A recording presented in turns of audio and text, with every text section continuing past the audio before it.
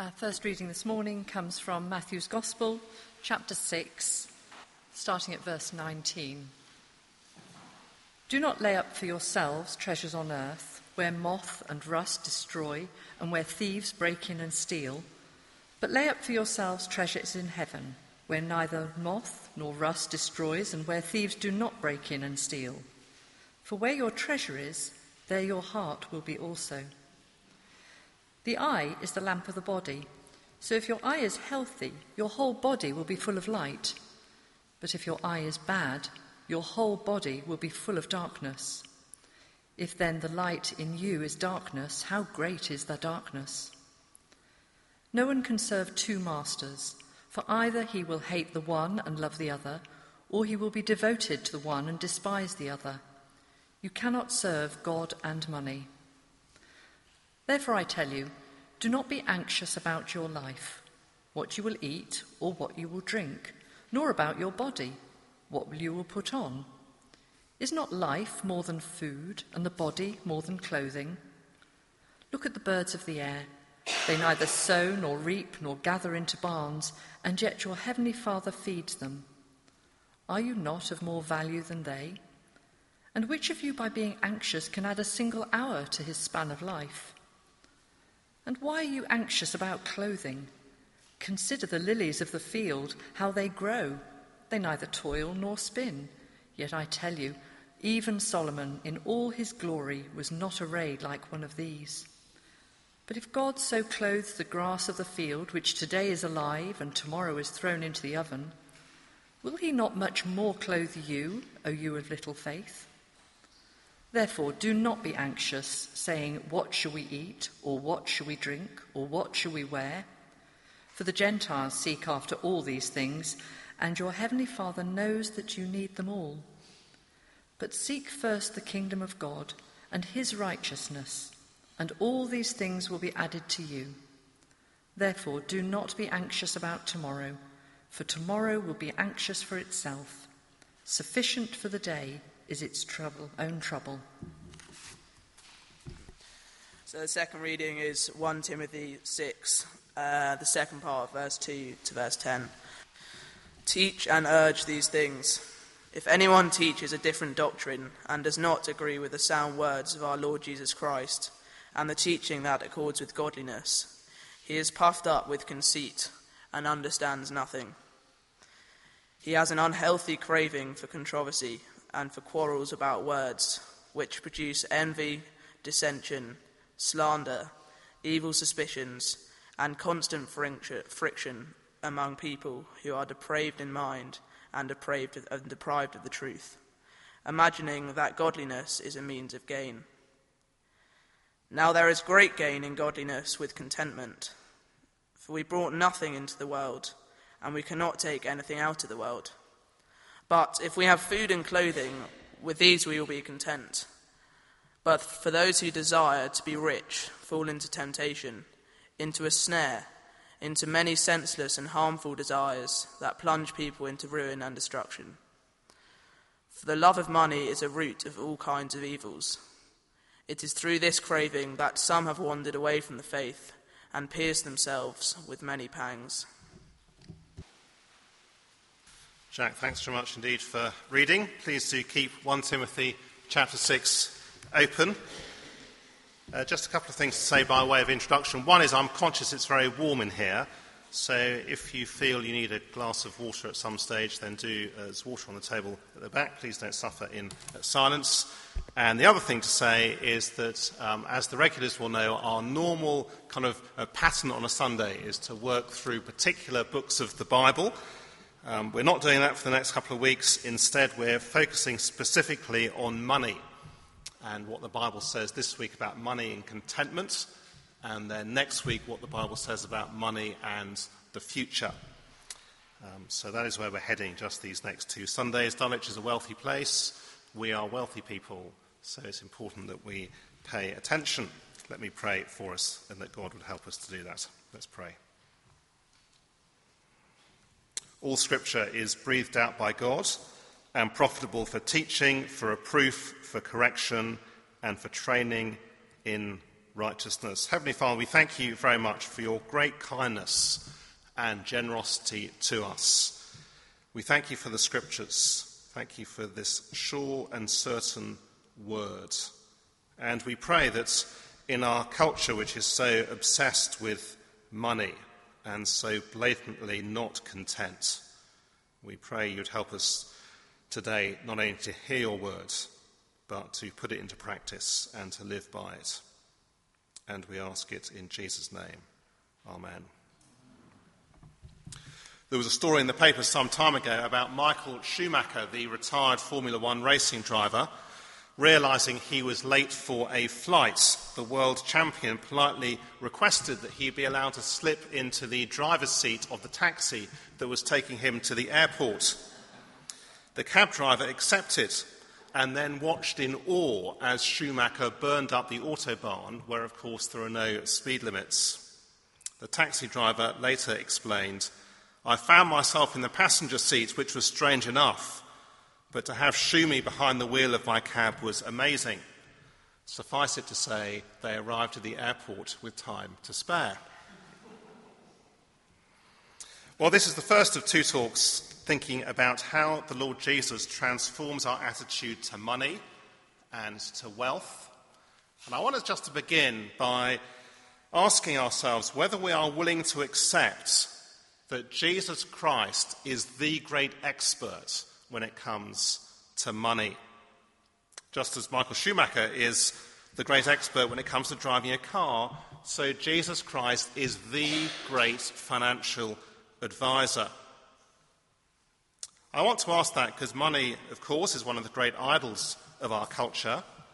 And when we come to see what the Bible says about money, it can feel very countercultural and even threatening to us. Many of us in this room are good at making money, either making money for ourselves or making money for other people. But do we believe that Jesus, who created the world, actually knows more about money management than we do? Let me provide some context. 1 Timothy was written by the Apostle Paul to Timothy. He's pastoring a church in Ephesus. Turn to the beginning of the letter, where we see they've been infiltrated by false teachers. Chapter 1, verses 3 to 4. We get a sense of that there. Let me read them to us. "As I urged you when I was going to Macedonia, remain in Ephesus, that you may charge certain persons not to teach any different doctrine, nor to devote themselves to myths and endless genealogies, which promote speculations rather than the stewardship from God that is by faith." Now, in our passage in chapter 6, turn on, verses 3 to 5, we see their motives are exposed. Chapter 6, verse 3, "If anyone teaches a different doctrine and does not agree with the sound words of our Lord Jesus Christ and the teaching that accords with godliness, he is puffed up with conceit and understands nothing. He has an unhealthy craving for controversy and for quarrels about words which produce envy, dissension, slander, evil suspicions, and constant friction among people who are depraved in mind and deprived of the truth, imagining that godliness is a means of gain." In other words, these false teachers, godliness as a means to gain, are ultimately in it for the money. And so Paul finishes this letter by showing Timothy what he should be teaching the church about money and contentment and wealth. And you'll see on the outline that God wants us to grasp one principle this morning, followed by, well, he then gives us two reasons for it. So this is the principle: be content. Be content with what you've got. Verse 6, "Now there is great gain in godliness with contentment." Do you see the contrast between the false teachers in verse 5, who think that godliness is a means to financial gain, and Paul in verse 6, who says, no, the far greater gain is contentment?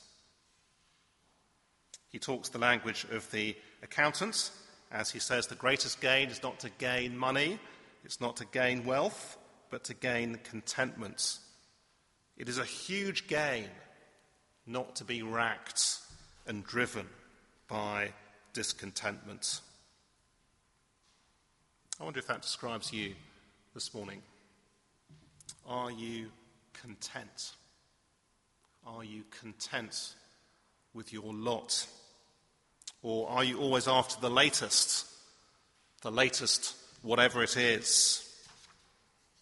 In our culture, where shopping is the most popular leisure activity, where the benefits of retail therapy, so-called, are widely proclaimed, where everything is marketed as a must-have item, I take it contentment is not going to come naturally to us. All of us, I take it, have to learn to be content. Indeed, elsewhere in the New Testament, in Philippians, the Apostle Paul speaks of how he had to learn contentment.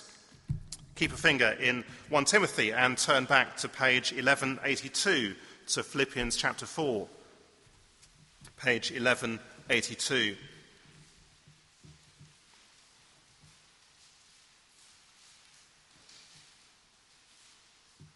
Philippians 4, verses 11 to 13, and let's see what he says.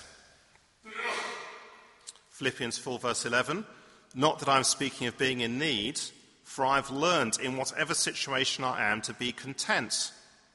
I know how to be brought low, and I know how to abound. In any and every circumstance, I've learned the secret of facing plenty and hunger, abundance and need. I can do all things through him who strengthens me." The surprising thing, I guess, is that Paul says he knows the secret of contentment in abundance as well as in need. Because, of course, contentment isn't just an issue, is it, for those who have little?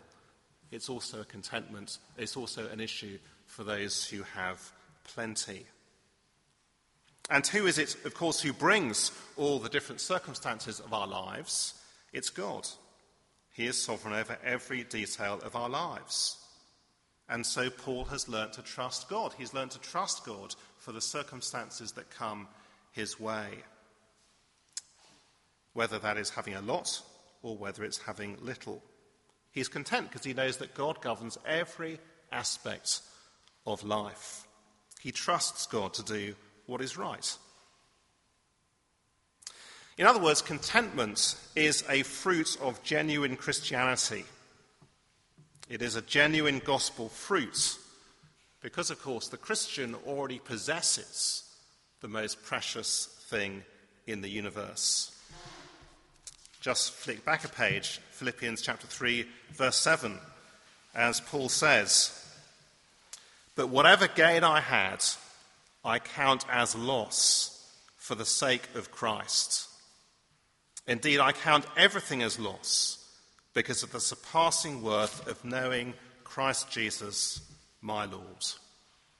Compared to the wonderful worth of knowing Christ, of being known by Christ, everything else is secondary.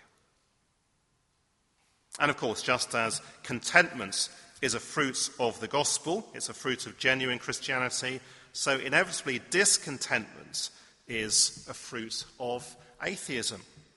And so it's inevitable, isn't it, that as our culture drifts further and further away from its Christian moorings, it is inevitable that we have turned into a nation of discontented shopaholics, forever longing for, looking for the next thing. That is completely inevitable. Indeed, so much of our economy is geared towards making us discontent. Companies invent new products, so they have to create a market. They do that, don't they, so much of the time by making us unhappy, discontent with what we have. The old one hasn't worn out, but then again, it's not the latest model. But buying the latest model will not make us content.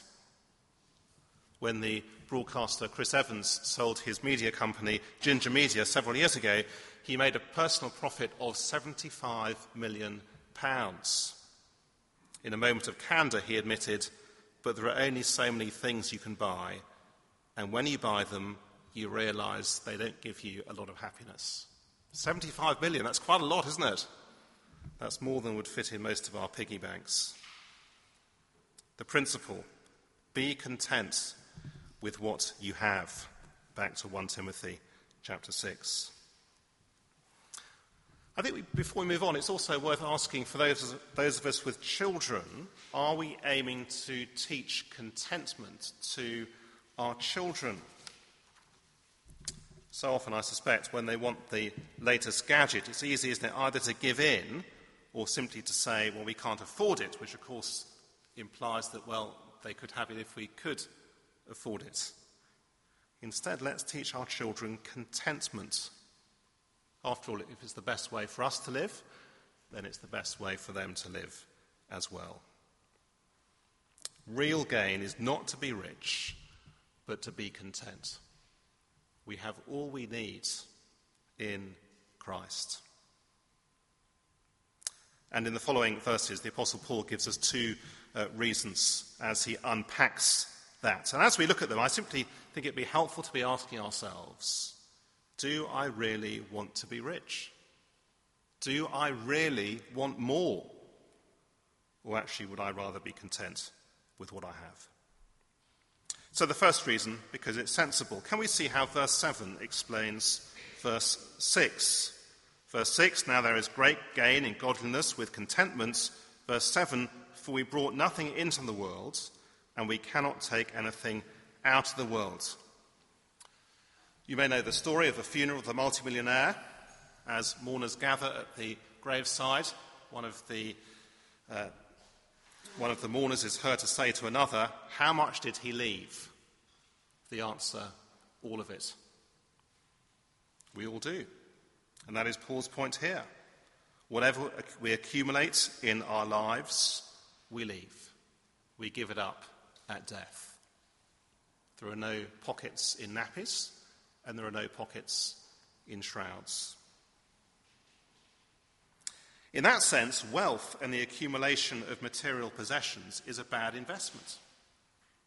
When was the last time you spoke to a financial advisor if you do those kinds of things, and they recommended an investment opportunity which meant that you'd lose it all? You wouldn't touch it with a barge pole. But that is life. We lose our wealth. It fails us. So, verse 8, if we have food and clothing, with these we'll be content. How does Paul define contentment? Having food and clothing. Just as the Lord Jesus said in that reading from Matthew chapter 6. God cares for the birds, he feeds them. He cares for the lilies of the fields, he clothes them, and beautifully so. How much more will he clothe and feed us? Which means, of course, the issue with contentment, it's never an issue of how much or how little I have. You can have little and be content. You can have much and not be content. It's never an issue of how much or how little I have. It's always an issue of my heart.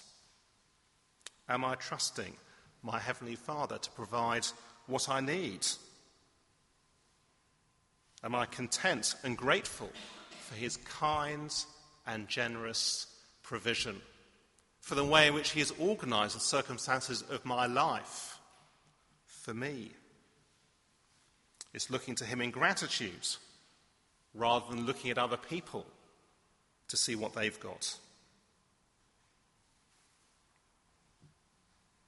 Here's a question for us. Time Out magazine did a survey last year asking Londoners how much money they felt they needed to earn to be content and to have the kind of life which they would like to have.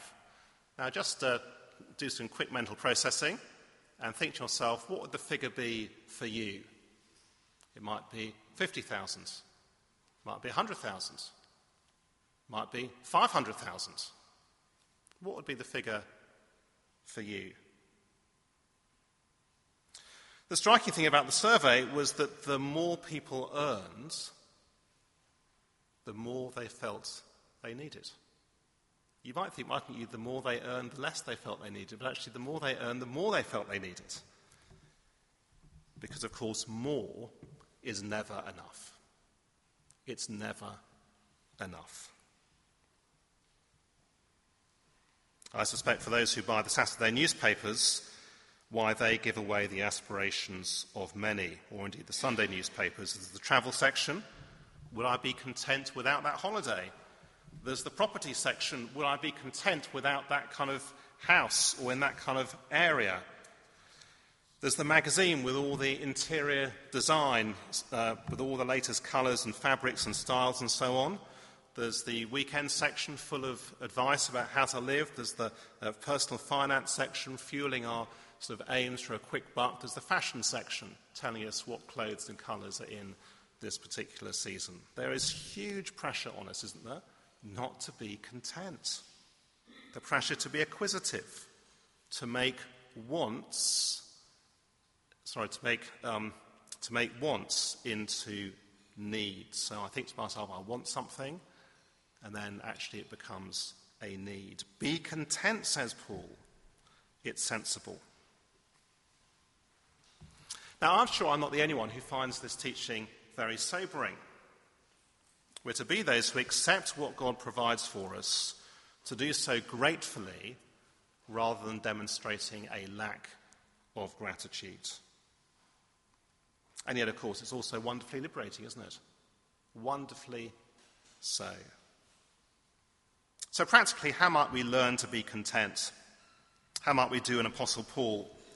Well, I heard of one Christian recently who had decided to stop buying a particular home fashions and home furnishings magazine because it wasn't helping them to be content. You may think, well, that's a pretty small thing, just not buying a magazine, but very significant for that person.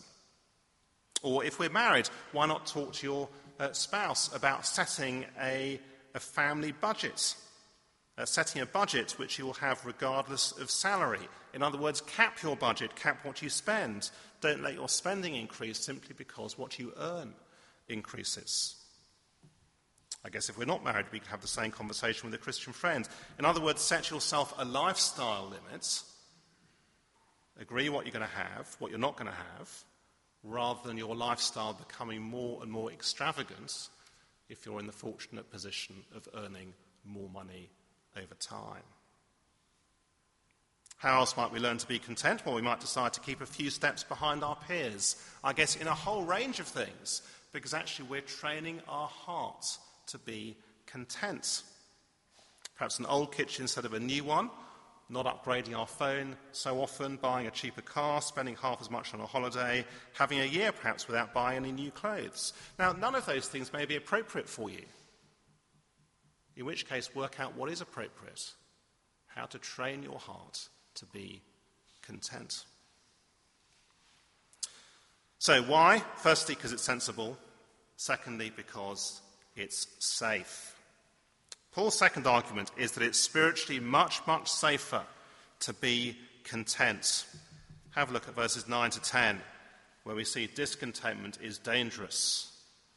But those who desire to be rich fall into temptation, into a snare, into many senseless and harmful desires that plunge people into ruin and destruction.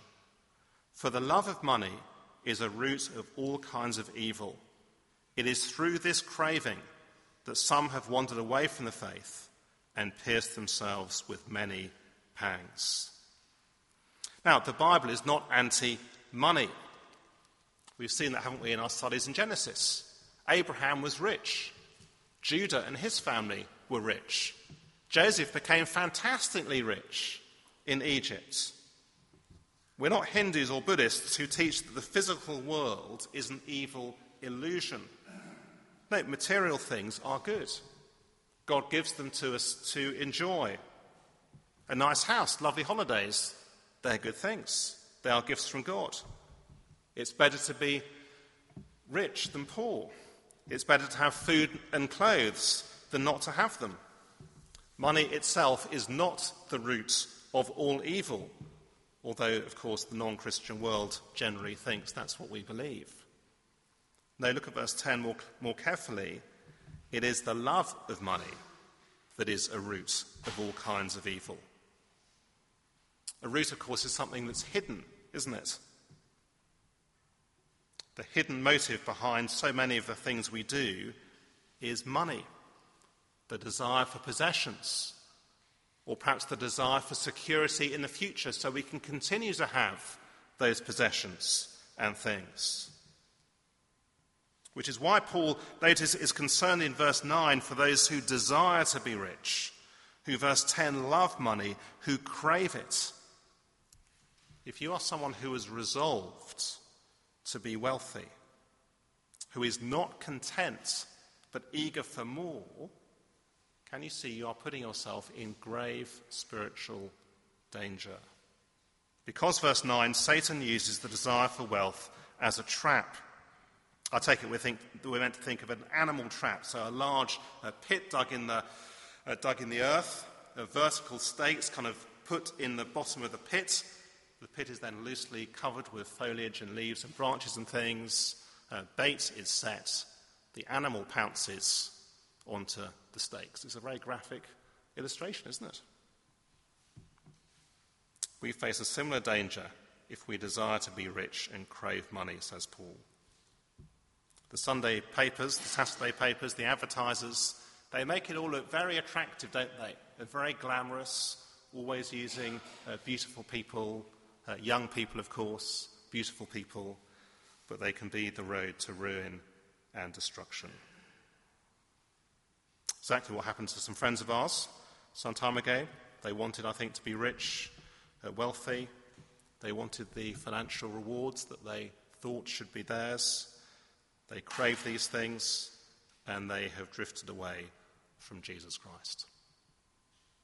And I guess in a church in Dulwich, there will most likely be some of us who have already begun to go down that same path.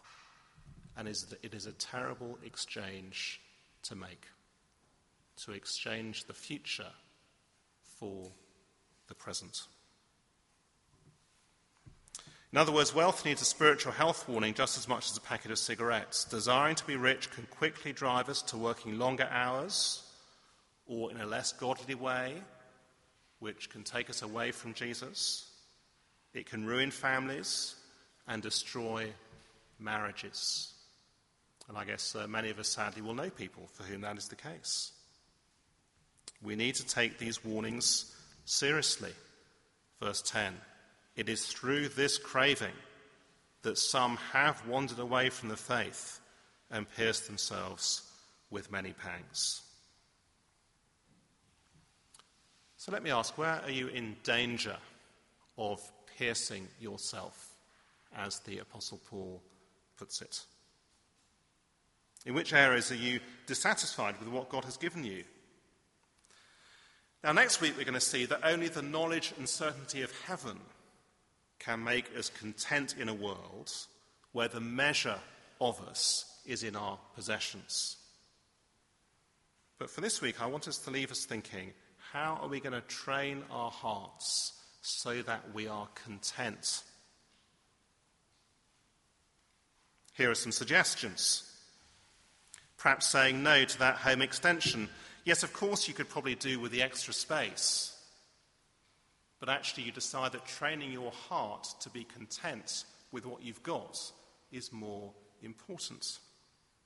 Or perhaps not buying that kind of car that everyone else seems to have. Yes, of course, the badge on the bonnet would look nice, but actually you decide that training your heart to be content is actually more important. Or perhaps actually you're a worrier and you're not a spender. I mean, I guess we could almost divide this room in half, couldn't we? And half of us will be spenders, half of us will be savers. It's not as if the savers aren't spending their money. They are. They're spending their money on future security. Okay, so no smug savers. We all spend it on something. It's either on kind of stuff you can see, or it's on the invisible stuff which we're hoping to buy in the future. So no smug savers. Well, again, perhaps you need, if you're a saver, to train your heart. Put less money into your pension. Give more of it away. Trusting God to provide not just for the present, but for the future. Now, of course, if you're here this morning and you are just looking on the Christian faith, we're delighted you are here. This is also a warning for us, I think, as well. for those looking in on the Christian faith, because money may be the very thing which stops you from putting your trust in Jesus Christ. Because actually you know that if you begin to follow him, then he'll have to be Lord, just as he'll have to be Lord in the rest of life. And yet I hope too we can see how wonderfully liberating this teaching of Jesus is, to be content, not to be endlessly chasing after other things. While for others, I hope that 1 Timothy 6 actually is a real encouragement, because we are trying to learn contentment. We are trying to train our hearts. It may be that actually we don't have the same kind of lifestyle as our sort of peer group at work do, or people who we, were perhaps once at university with, or at school with, or for other members of our family. It may be that we don't allow our children to have everything the marketing people would like them to have. It may be that we've said no to a job offer or no to a promotion at work because we know what the consequences would be in terms of contentment and family life and gospel ministry. That is to live wisely. That is to bring our children up in a way that is wise. It is to know the great gain of godliness with contentment.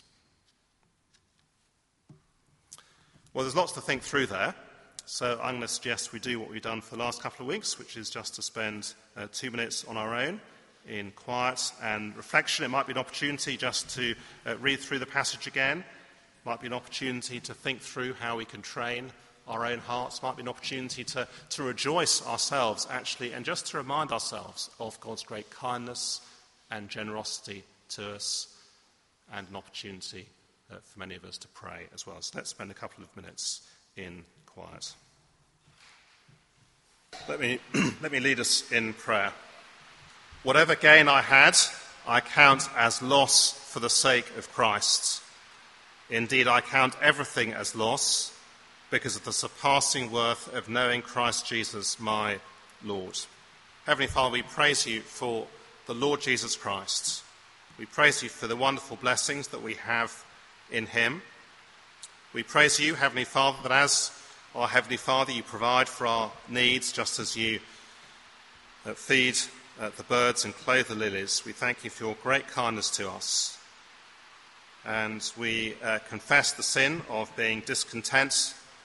We can confess the sin of envy, of making wants and desires into needs. We pray, Heavenly Father, please would you fill us with gratitude and rejoicing in your very great kindness to us. And please would you help us to heed these warnings of being contented. And we ask it in Jesus' name. Amen.